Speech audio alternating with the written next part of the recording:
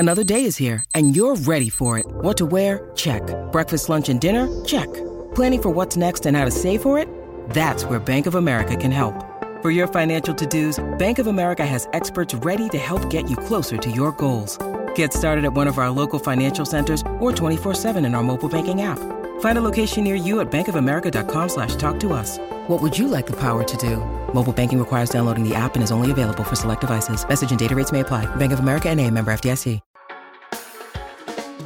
Hey everyone, if you like this podcast, go behind the paywall to get privileged access to the smartest minds in finance. Join the Real Vision community and learn how to become a better investor. Visit realvision.com/RVPod and use the promo code PODCAST10, that's PODCAST10, to get 10% off our essential membership for the first year. Now, to the top analysis of today's crypto markets.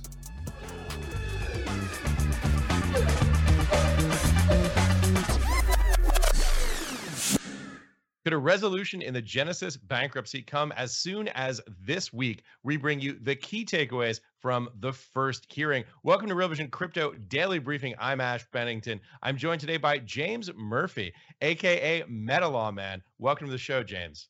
Great to be on with you, Ash. I look forward to our discussion. Yeah, it's a pleasure to have you here. Let's take a look at our price analysis. Bitcoin has continued to perch at around $23,000 since Saturday. That's interesting. There's interesting data from Glassnode reported by CoinDesk. The percentage of short-term holders of Bitcoin that are in profit has reached 97.5%. This is the highest number since November. Glassnode says long-term Bitcoin holders are now also in profit for the first time in 6 months. Glassnode identifies short-term as fewer than 155 days, while long-term is more than 155 days. One other optimistic piece of data comes to us from analysis at Bitfinex. On-chain data shows Bitcoin selling by miners has hit a 3-year low. Meanwhile, Ether continues to enjoy smaller gains than Bitcoin. CoinDesk reports Ethereum Bitcoin currency pair has declined 8% since January 11th. This trajectory is again playing out today, although the moves are somewhat marginal. One final token we're looking at here today is Threshold, whose ticker symbol is T. Threshold is a DeFi crypto network. T is the best performer of the day by a country mile. The token has skyrocketed 120% on a 24-hour basis. That's after crypto exchange Coinbase put it on its roadmap to listing. That doesn't mean Coinbase will definitely list it, however, important to point out. Now let's join in the conversation. Put down the questions in the chat wherever you're watching. We'll ask the best ones later on in the show. Remember, Real Vision members take priority, but the good news is membership is free. With that said, let's bring in our guest. James Murphy is the founder of financial services law firm Murphy and McGonigal. He now runs MetaLawman. James, welcome. Thanks, Ash. It's great to be on with you. I look forward to getting into some of these meaty issues with you. Yeah, it's a pleasure to have you here. First, give us a little bit of your backstory. I know we talked about this before we started the show here today off camera. Fascinating story. Well, thank you. I've been a securities litigator for 30 years. And the last 10 years of that, I was running my own law firm and decided that I would try something a little different and created a boutique firm structure that was really exclusively focused on the financial services industry. So I hired about 20 lawyers who had previously worked at the SEC. We brought in a couple from the CFTC, and we brought together also some former federal prosecutors from the Southern District of New York. And our focus really was on Wall Street investment banks, but also trading venues like the New York Stock Exchange, NASDAQ, and the Chicago exchanges as well. And that was great, great work, exciting stuff. And then 2017 comes along and I get very interested in digital assets and Bitcoin and try to learn all I can. And I conclude that it was time for us to pivot our law firm toward representing some of these emerging companies that were, the very overused word disrupting traditional finance. And in fact, they were and have been. And so it was a great pivot for us. And we soon found that given our credential base, we were representing many of the big exchanges, crypto exchanges here in the United States, as well as issuers of tokens and NFT creative people, as well as infrastructure, blockchain players, security and things of that nature. And so it really raised the profile of our law firm, and we were recognized a couple of times as Law Firm of the Year in securities regulation. And that was the first time a small firm had achieved that.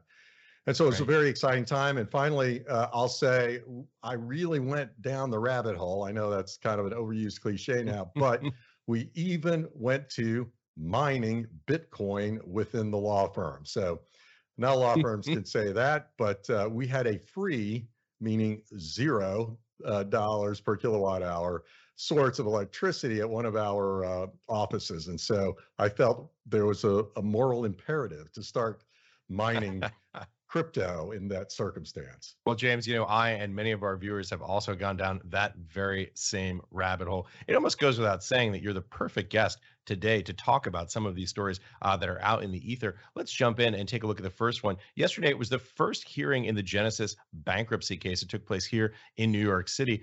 CoinDesk reports lawyers for Genesis Global told the court that they've been working with creditors' representatives and the U.S. Trustee's Office, quote, around the clock for the past 2 months. The Trustee Office program is a component of the Department of Justice that oversees bankruptcy proceedings. The Genesis lawyers say that they want to reach a, quote, consensual resolution with the creditors. Notably, the lawyers said that they could reach that agreement this week. One proposed solution is a sale of the company to generate the funds. Genesis halted loan redemptions, of course, in November. The company suffered what its lawyers called a run on the bank in the wake of the FTX collapse. Obviously, some challenges coming out from 3AC and some lending that they made there as well. Last week, the lending business of Genesis filed for bankruptcy protection, as many of our viewers already know. The next hearing is set for mid-February. James, obviously, there's a lot of news flow here on Genesis. This is an incredibly important story for the space.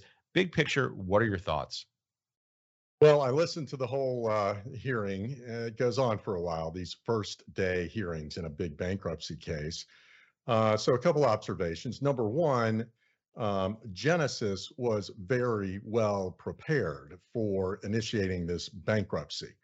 Unlike FTX, where it happened really kind of chaotically with very little notice and preparation, here Genesis has been working for 2 months with all of their advisors on the what if scenario. If we have to declare bankruptcy, what should that look like? Can we do a prepackaged bankruptcy where we come in with a plan endorsed by the creditors? So what we saw yesterday was a plan, a very extensive 80-page plan of restructuring these 3 entities that declared bankruptcy, and a statement that it's very close to an agreement with the creditors. Now, it should be noted that's not unfounded optimism, because the creditors spoke up as well and said, yeah, we agree. We're optimistic that we can get this deal done, perhaps even this week.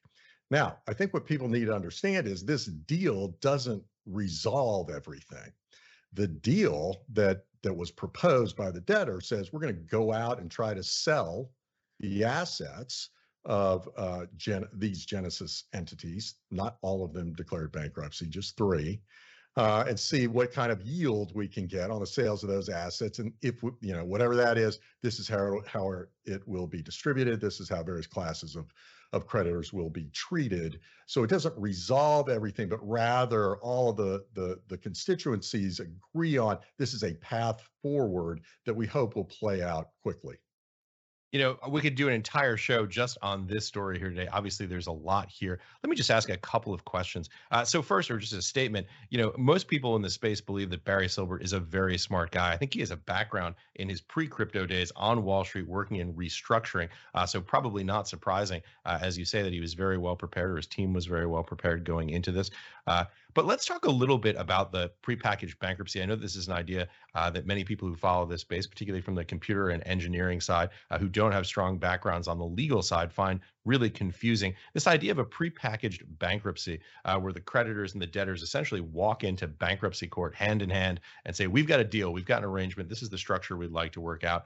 obviously dependent on the asset base being sold at a valuation that is sort of within the range of estimates that the creditors and the debtors feel they can get. Obviously, it's a volatile space. You know, it's interesting because we've seen these nasty grams going back and forth between the Winklevoss twins over at Gemini and Genesis, getting very personal, addressing Barry Silbert directly. Of course, the entity involved in this is Genesis and not DCG, but these claims of, you know, essentially really being quite sharp, I guess it's fair to say, in the language. I know that's a lot, James, but jump in, give us a little bit of a sense of how one of these pre-packs can unfold in the best of circumstances, and also where it can go horribly wrong.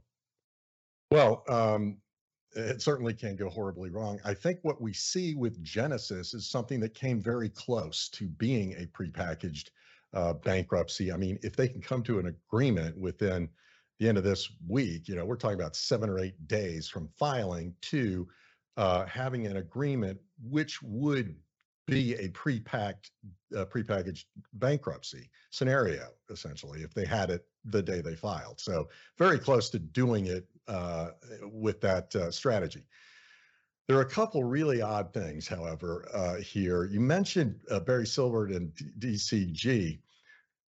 There was a special committee that is isolated from DCG that is driving this, that made the decision that these 3 Genesis subsidiaries would file for bankruptcy. And what's interesting is the plan talks about setting up a trust to conduct litigation against some parties. And it talks about how the recoveries from that litigation will be distributed to creditors. And they describe the litigation. And the litigation starts with claims against DCG. So we're talking about really unusual here, that a subsidiary is forming a special litigation committee to analyze and perhaps prosecute claims against the parent. Now, the basis for that is DCG has borrowed heavily from Genesis. So that's spelled out in the bankruptcy filing that they had borrowed about $500 million from Genesis. And they also have a note to Genesis in the amount of $1.1 billion. It's payable 9 years from now. So, but by the way, can we just unpack that a little bit? Because the promissory note, I think, is at the very center of this case. It effectively seems almost like an asset swap of one liability for the next. Talk a little bit about how this works, what it means, and why it's so important to this case. Well, honestly, I don't know how the accounting treatment works, but you're absolutely right. It's a swap of a claim against Three Arrows Capital for DCG, a DCG promissory note, which presumably is a better credit than. So let's walk through that. So essentially, the loan was made from Genesis to Three Arrows Capital. Three Arrows Capital defaulted on the loan. I believe it was 1.4 or $1.2 billion, a substantial number. So Genesis now carrying that bad asset on their balance sheet. I don't know if that's the correct legal term, but they're carrying this defaulted asset on their balance sheet. And then they swap with the parent company. They take that off the balance sheet, move it up to DCG. DCG in turn gives a promissory note. And what is the reasoning behind this? I mean, I know that this is obviously not something that you were involved with, but give us a little bit of context here for why something like this might be done. It's speculation. I mean, the accounting really is important here. You know, there's a difference between holding a claim against a defunct entity of $1 billion or having a promissory note from a apparently financially viable entity for $1.1 billion. And so maybe a Gemini at that time wanted to appear, given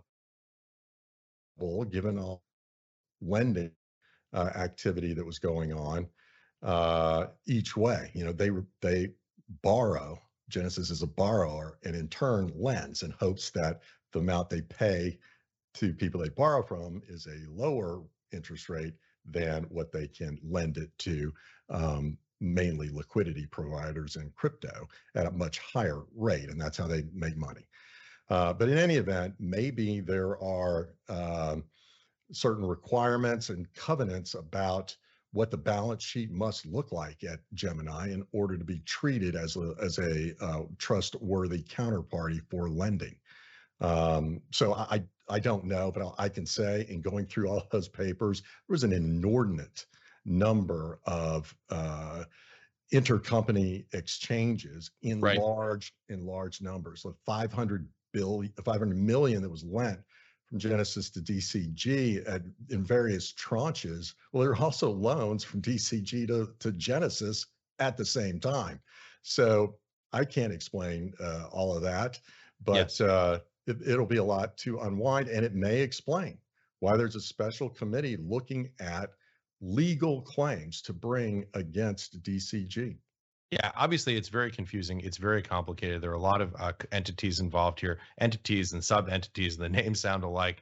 Talking of which, I wanted to get into this next story here, which is somewhat linked, I think it's fair to say, to Genesis. According to an exclusive report in The Information, crypto exchange Gemini is laying off 10% of its staff. That's the third mass layoff at the crypto company in 8 months. Gemini co-founder Cameron Winklevoss blamed, quote, persistent negative macroeconomic conditions and unprecedented fraud perpetuated by bad actors, close quote. I guess we're all left to wonder who those bad actors might be in that quote. Of course, Gemini has been caught up in the Genesis bankruptcy, as we've just been discussing.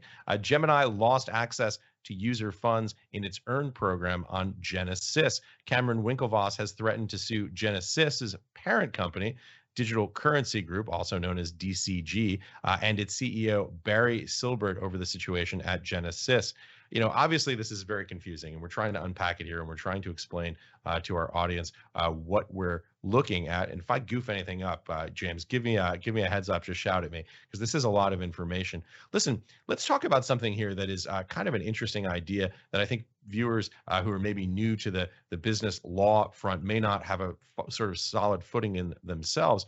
And this is this idea of these threatened lawsuits. So as a general proposition, just as a sort of a base case, a vanilla case, when you have a holding company and a portfolio company, and the portfolio company defaults on a loan or has some sort of liability, and they get sued by a creditor, as a general proposition, what does the law look like around whether or not the parent company is liable for the portfolio company or operating company's liabilities? How does that work? I know this is sort of a very elaborate, sort of complex case, but as a vanilla case, how does that generally work?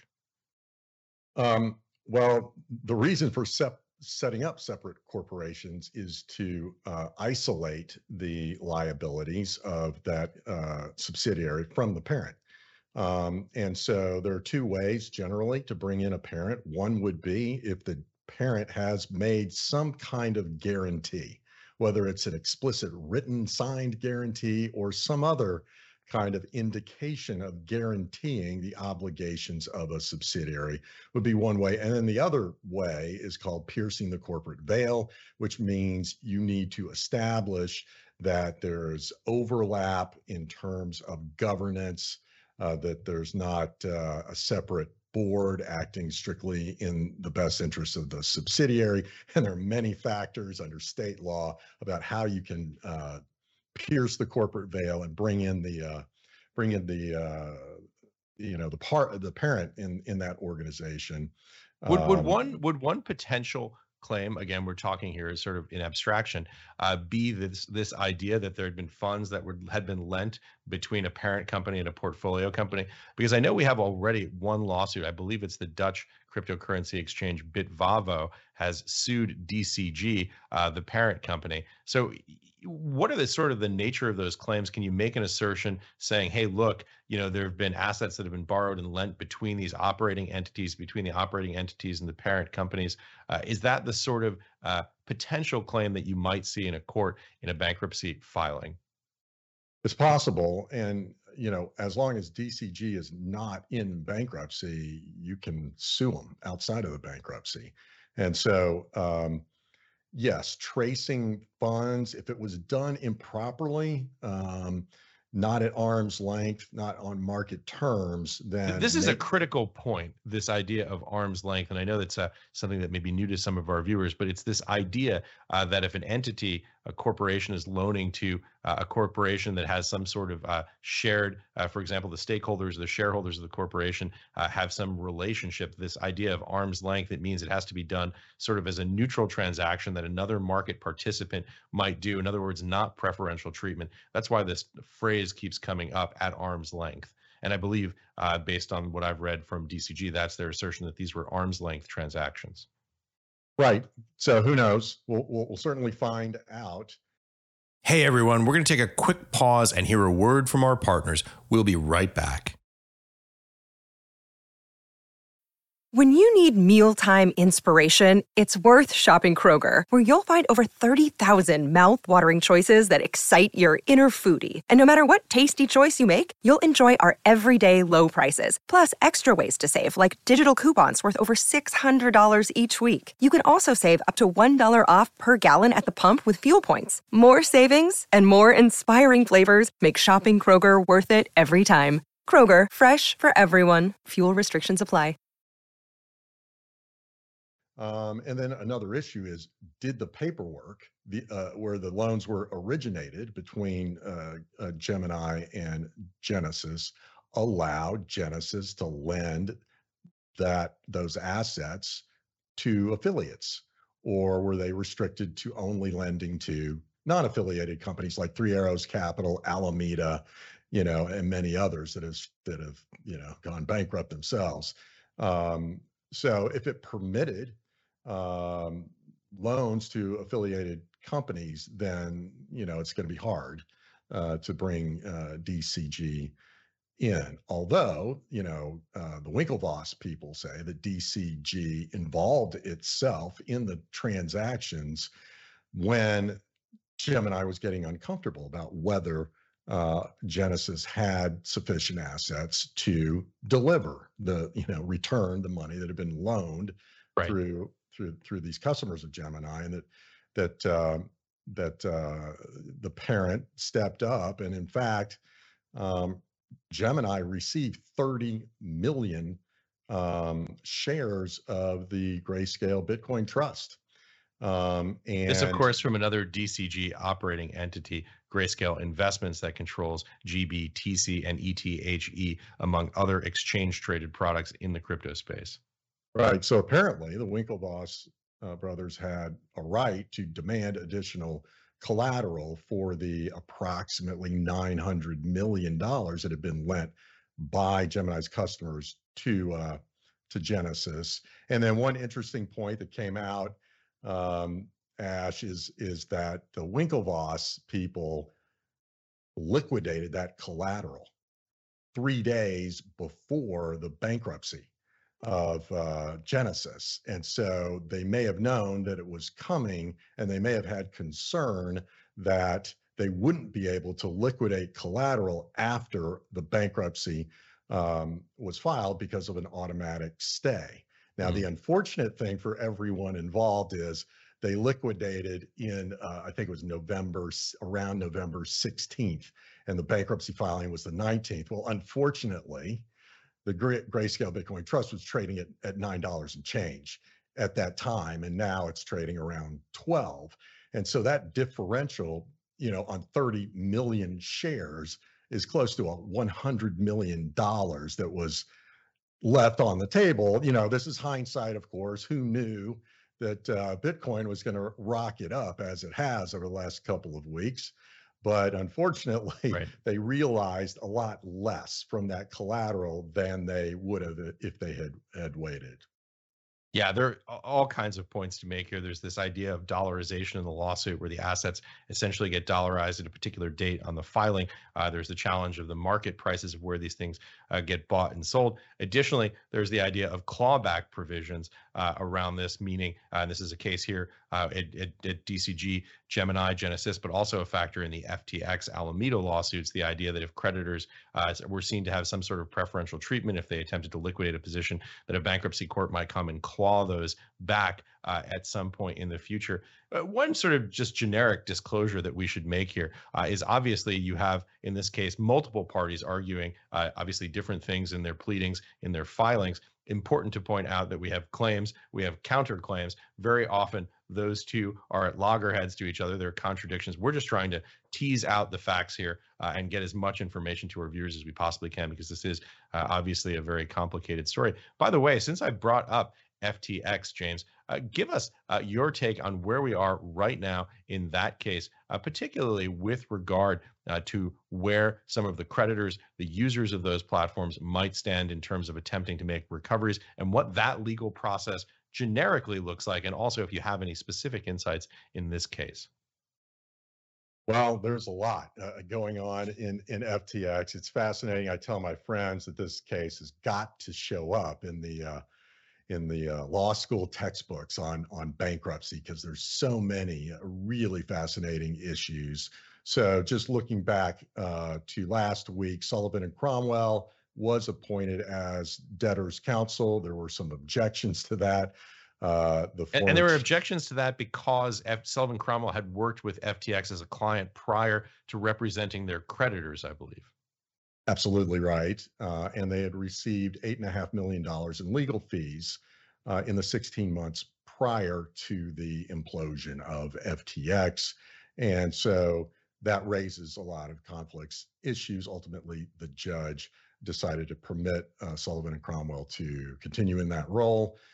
Interestingly, the U.S. trustee had opposed Sullivan and Cromwell, and then at the hearing changed its position to support Sullivan and Cromwell. At the very last minute, the chief regulatory officer of FTX dropped in a really surprising affidavit accusing Sullivan and Cromwell of a host of things, including malpractice and unethical conduct. And the judge decided to just disregard that submission because this person, Daniel Friedberg, was not available for cross-examination.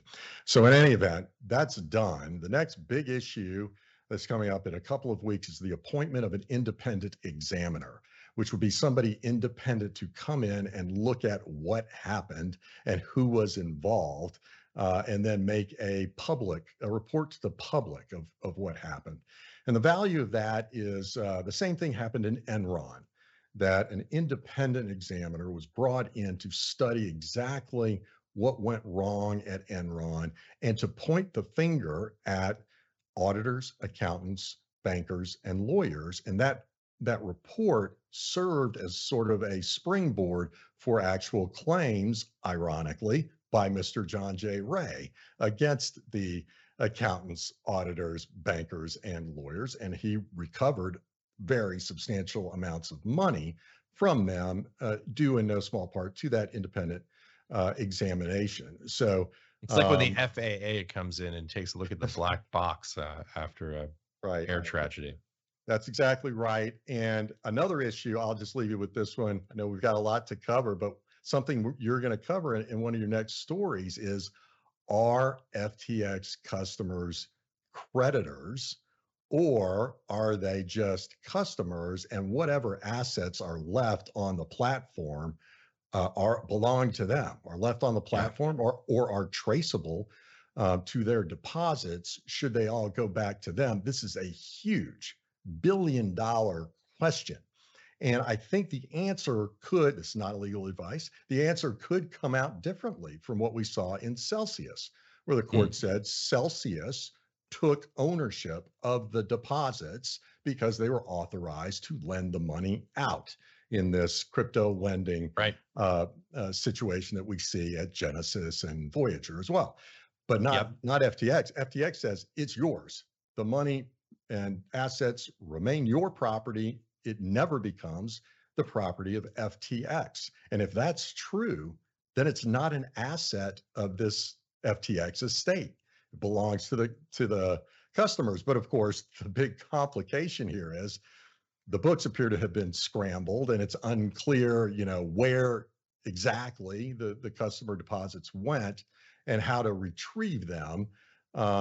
is going to be an enormous challenge. But this is a huge legal issue that if the customer money belongs to the customer, is not assets of the debtor estate, then, for instance, none of the professionals, the lawyers, Mr. Ray, Alvarez and Marçal, the restructuring experts, the bankers are looking to sell, none of them can be paid out of those dollars that belong to the customer. So a fascinating issue. It's going to go in the law books for sure, whichever way it comes out.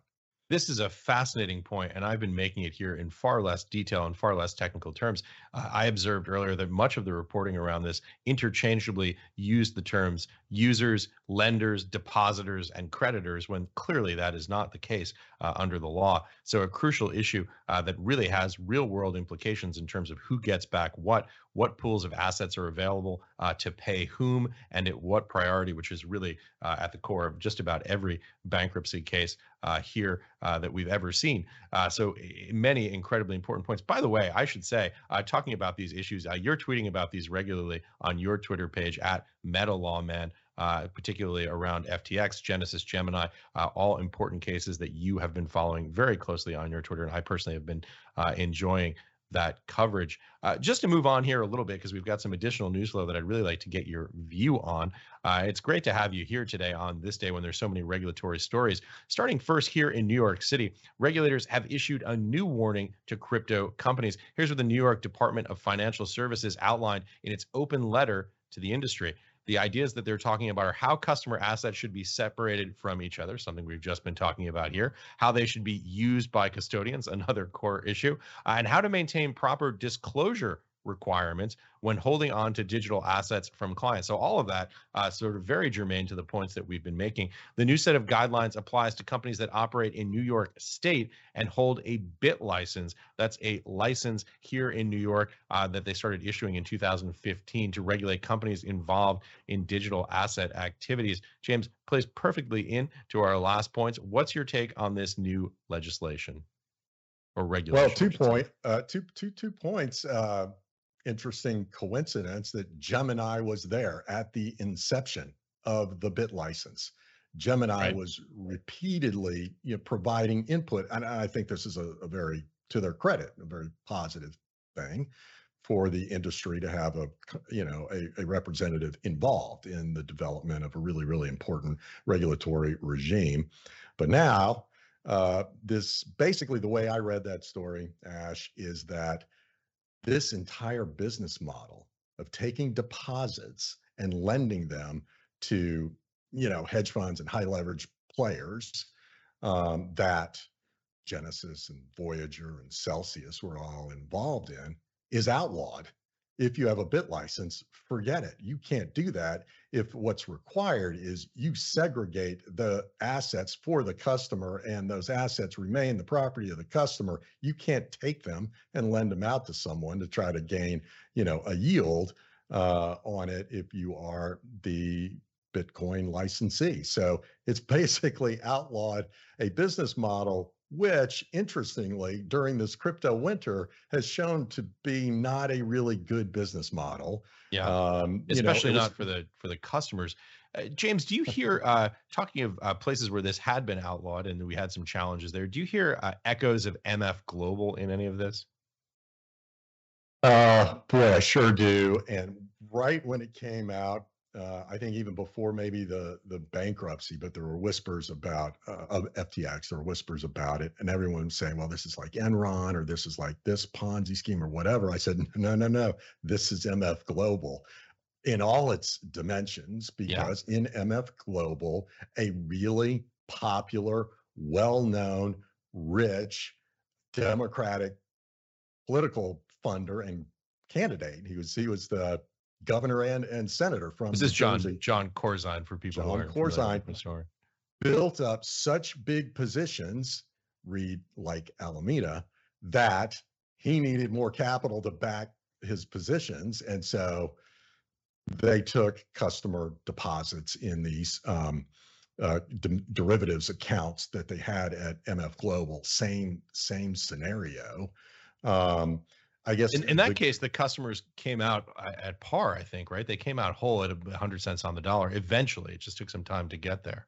Right. So I think that Corzine didn't make a bunch of bets that were spectacularly terrible, like Alameda, that were just constantly being written off. Also, I don't believe Corzine gave himself $2.1 billion in loans, as Sam Bankman-Fried did out of Alameda, et cetera, et cetera. So they didn't have all of these components that put FTX way, way, way underwater. But in terms of how it played out in enabling, outsized trades, violating margin rules, MF Global is a really good parallel.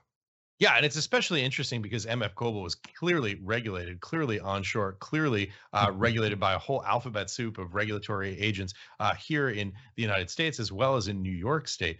So that was a challenge. And by the way, I don't think anyone was ever criminally charged with MF Global, were they? No, you make a really good point, and I did tweet out about this. There was, and we hope this is, or I hope this is not going to replay itself with Sam Bankman-Fried, but there was a multi-year serious DOJ investigation into John Corzine, and he was not prosecuted criminally. He paid a fine to the SEC, and he paid some money to settle class action lawsuits and went on his way. Also talking about regulation, there's regulatory activity over in Europe as well. The Block reports French lawmakers will be voting in the next few hours on stricter crypto regulation. This would include mandatory licensing for providers of digital asset services.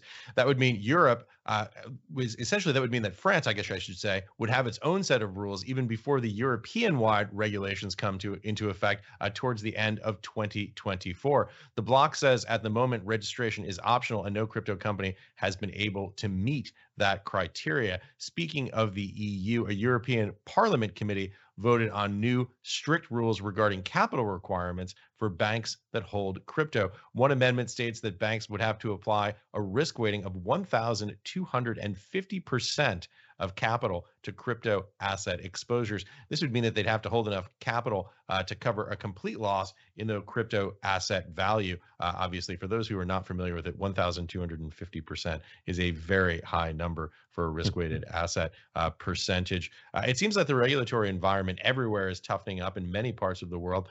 I know these are a lot of stories over in Europe, but big picture, what are your thoughts on the general context and also on MiCA more specifically? Well, I would say the United States is falling behind for sure. The France thing is interesting because, Binance is licensed in France. So they have a licensing regime now that is not particularly onerous. And they've rolled out something that looks more like, a quite comprehensive, and some would say onerous regime in the BitLicense in New York. Well, that's what they're doing, rolling out in France, and they're surprised no one's signing up for it yet. So I think they're going to have to figure out a way to encourage people to do that because right now, Binance is permitted to do business in France using this sort of regulation light approach. With respect to the EU Parliament, people are really, really interested in how that will all come out. And there will be built in, if it passes, there'll be built in 2 or 3 years of time for crypto companies to adjust to the new regime. You're absolutely right on the capital requirements under Basel III. Typically, banks have to hold 8%, around 8% for most assets as a reserve.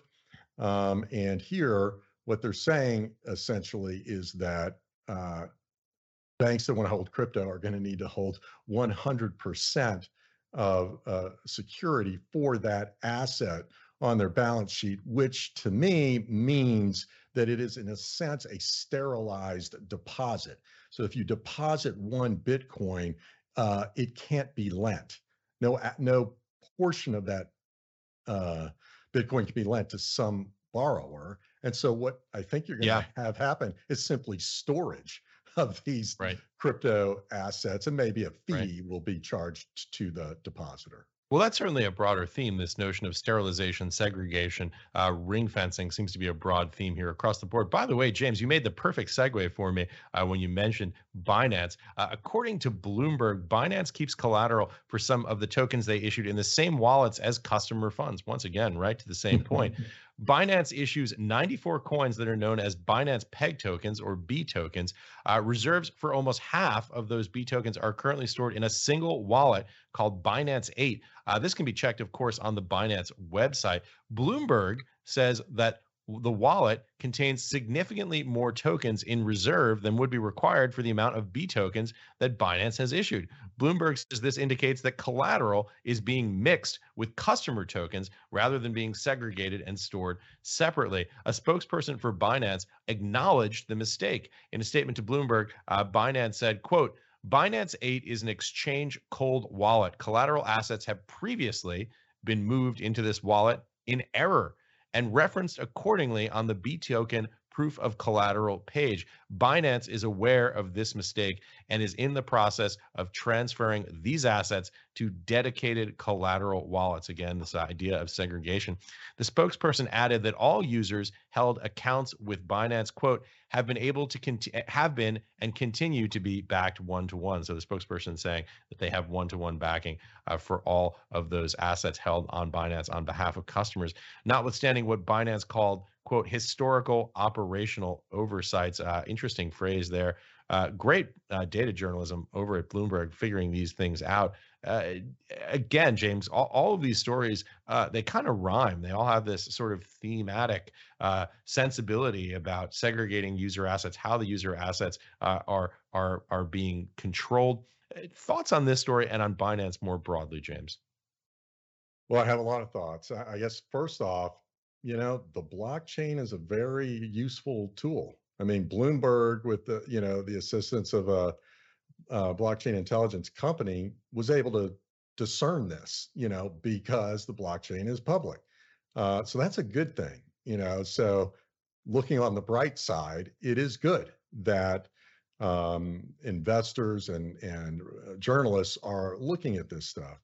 Yeah. Secondly, whenever you hear the phrase commingling of customer assets with assets of the exchange, you worry.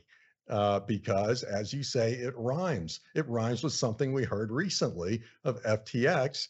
And when the official position of Binance is it's a mistake, well, that's what we heard over and over and over again from Sam Bankman-Fried. Wow, it's a mistake. I should have paid closer attention to what was going on there. Really sorry about that. So it also, feeds into questions about why the auditor refuses to do future proof of reserves audits for Binance. We don't know the answer to that, but it's got to make people nervous. And then you ask generally about Binance. There's a really, really important story that came out of Reuters where they had spoken to many people inside the Department of Justice who said they had a money laundering case ready to go, which means ready for indictment against CZ and Binance and perhaps others in that organization. But other parts of the Department of Justice were pushing it back, not quite sure they had enough to go on, which finally leads you to this very recent announcement of this Russian exchange nobody ever heard of, something like Bizlata, I'm pronouncing it wrong or whatever. They revealed that the number one counterparty to this Russian crypto exchange, which apparently its whole purpose was to do money laundering for, illegal drugs or whatever, terrorist finance, whatever it might be, that was their business model. Well, their number one counterparty was Binance. And so, if you know how the prosecutors work, it is very typical to go after a low-level player to get them to flip and provide information about a bigger fish. The big kahuna would be CZ at Binance. So if you put the Reuters story together with the recent, hubbub around this rather small case against the Russian exchange, who knows? I don't know, but something might be coming James, CZ's way. all interesting points, and of course, just to kind of get at some bigger picture takes on this. One of the challenges with this space that we've seen is this idea that you have assets, asset markets, and players that are essentially highly centralized and not regulated, and it's kind of the worst of all possible worlds. You don't have true decentralization. You have these centralized parties acting in some cases, let's just say problematically from what we've seen, and you don't have the ability to truly see it transparently and openly. One of the challenges, even a proof of reserves audit doesn't really measure the proof of liabilities. There's no ability to see the broader balance sheet, the broader statement of cash flows, the broader assets and liabilities. That's the challenge here that we're all trying to sort out in this space as it moves forward. I got to move on because we have viewer questions. But before we talk about those viewer questions, for those watching on the Real Vision website, first, thank you. If you haven't signed up there yet, check it out at realvision.com/crypto. That's realvision.com/crypto. That's the best way to get early access to Real Vision crypto content, and it's always free. That's where you can find Raul's full interview with Punk 6529. It's a 2.5-hour long look inside the mind of one of the most important thinkers in this space. You don't want to miss it. Again, that's realvision.com/crypto. If you're watching on YouTube, please like and subscribe and hit the notification bell. We definitely appreciate it. Hey everyone, we're going to take another quick break and hear a word from our partners. We'll be right back to the Real Vision Crypto Daily Briefing. At Evernorth Health Services, we believe costs shouldn't get in the way of life-changing care, and we're doing everything in our power to make it possible. Behavioral health solutions that also keep your projections at their best? It's possible. Pharmacy benefits that benefit your bottom line? It's possible. Complex specialty care that cares about your ROI? It's possible. Because we're already doing it. All while saving businesses billions. That's Wonder made possible. Learn more at evernorth.com/wonder. All that said, James, I want to just jump in and hit some of our questions here from our viewers because, as always, they are good ones. Vincent Rybeck on the Real Vision website asks, is there a way in the case of a Chapter 11, a non-American can make a case against a defaulted company? Interesting question, James. Yes, a non-American. By the way, there are many of these in the FTX bankruptcy because both FTX US and FTX.com, what they call FTX International, both have declared bankruptcy in Delaware. And so any creditor can file a claim or bring a lawsuit. It's called an adversary proceeding. If they have a claim that has not been reduced to some amount like a deposit of your funds, that's a claim. You really don't have to do anything. There will be a notice that goes out to claimants all around the world saying, here's the deadline for you to file a claim. Here's the form you need to fill out. Some people get a lawyer to help them fill the form out, but it's not complicated. And then you send your form in, and then you're accepted as a creditor, and then you find out, what is this plan of resolution going to look like? How many pennies on the dollar is my class of claim going to get? Now, if you have some other kind of claim for like a breach of fiduciary duty or fraud or breach of contract or whatever, yes, you can bring those in the bankruptcy court. And in fact, you must. You can't file it anywhere else because there is a stay of worldwide litigation against the entities that have filed bankruptcy. While they're going through bankruptcy proceedings and potentially whether they're receivership or whatever happens next. William Tippett on the Real Vision website, in James' monitoring of the situation, has he heard of any legal claims on Grayscale assets, GBTC, ETHE, et cetera? Obviously, this is something you touched on earlier, James. A little bit more context on your views on what's happening with Grayscale assets. I'll tell you, this question is everywhere. Everybody wants to know what is going to happen to that Bitcoin trust that Grayscale manages. DCG owns, as far as I know, owns about 10% of that trust, of the shares in the trust. There are disputes about the Winklevoss people liquidating 30 million shares of the trust. And we don't know anything about what DCG has done with the shares that it owns. Has it pledged those shares for other loans, or are they simply holding them and that's it. We don't know, but are there potential claims against DCG's ownership of Grayscale units? The answer is that is possible. And if they're dragged into bankruptcy, then that would be one of their assets that would come into the bankruptcy. If that was one of the earlier questions you had, Ash, is that something that is possible of getting the parent into the bankruptcy? And if the answer to that is yes, then certainly all assets of the parent come in, including their ownership of Grayscale. Now, there's a whole different set of questions about the management and ownership of Grayscale. There are a lot of people who feel that the fees are way too high for kind of a fairly simple trust, just holding Bitcoin. You don't have analysts working day and night on a particular sector of stocks, selecting them. So it just holds. And that's a whole other can of worms. And by the way, they were able to charge that premium, presumably, speculative statement here, but presumably because for a very long time, it was the only way that you could get exposure to Bitcoin if you had certain covenants. For example, if you were an institutional investor and you wouldn't have the ability to directly invest in the underlying asset, you couldn't custody it yourself or whatever else was the case, you basically could go and buy this exchange traded product and then have access to that exposure. By the way, I should say for people who are not familiar with this, one of the reasons why this story is so important is the size of GBTC. Currently, I'm looking at the Grayscale website right now. Assets under management, $14.5 billion. That's a lot of money. They're showing a since inception return of just under 15,000% on the website. But importantly, while that number fluctuated or rose dramatically in the beginning because of the dramatic price appreciation, a testament to sort of Barry Silbert having the foresight to spin this up so early and be part of that hockey stick-like movement. The challenge right now is that GBTC is trading at a discount to NAV. That's the net asset value of about 41%, meaning you can currently buy a buck's worth of assets for 59 cents on the dollar, which gives you some context of where the market is pricing the risk in that product. Obviously, a lot to talk about there, and I wish we had more time, but I have to move on to the next question. This comes to us from Anthony H. on the Real Vision website. Boy, this is a very direct one, James.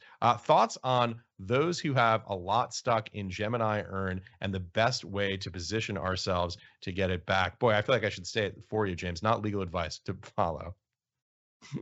Well, what I would do is I would get in close contact with the creditors committee to understand what they're planning on doing, what positions they're planning on taking, because unfortunately, the way it's positioned right now, it's a two-way street. It's not just Gemini's claims against Genesis. Genesis has said they have claims they intend to pursue against Gemini. So you could imagine a lot of legal fees being spilt, lost to creditors, paying for a battle of that kind. I hope that does not happen.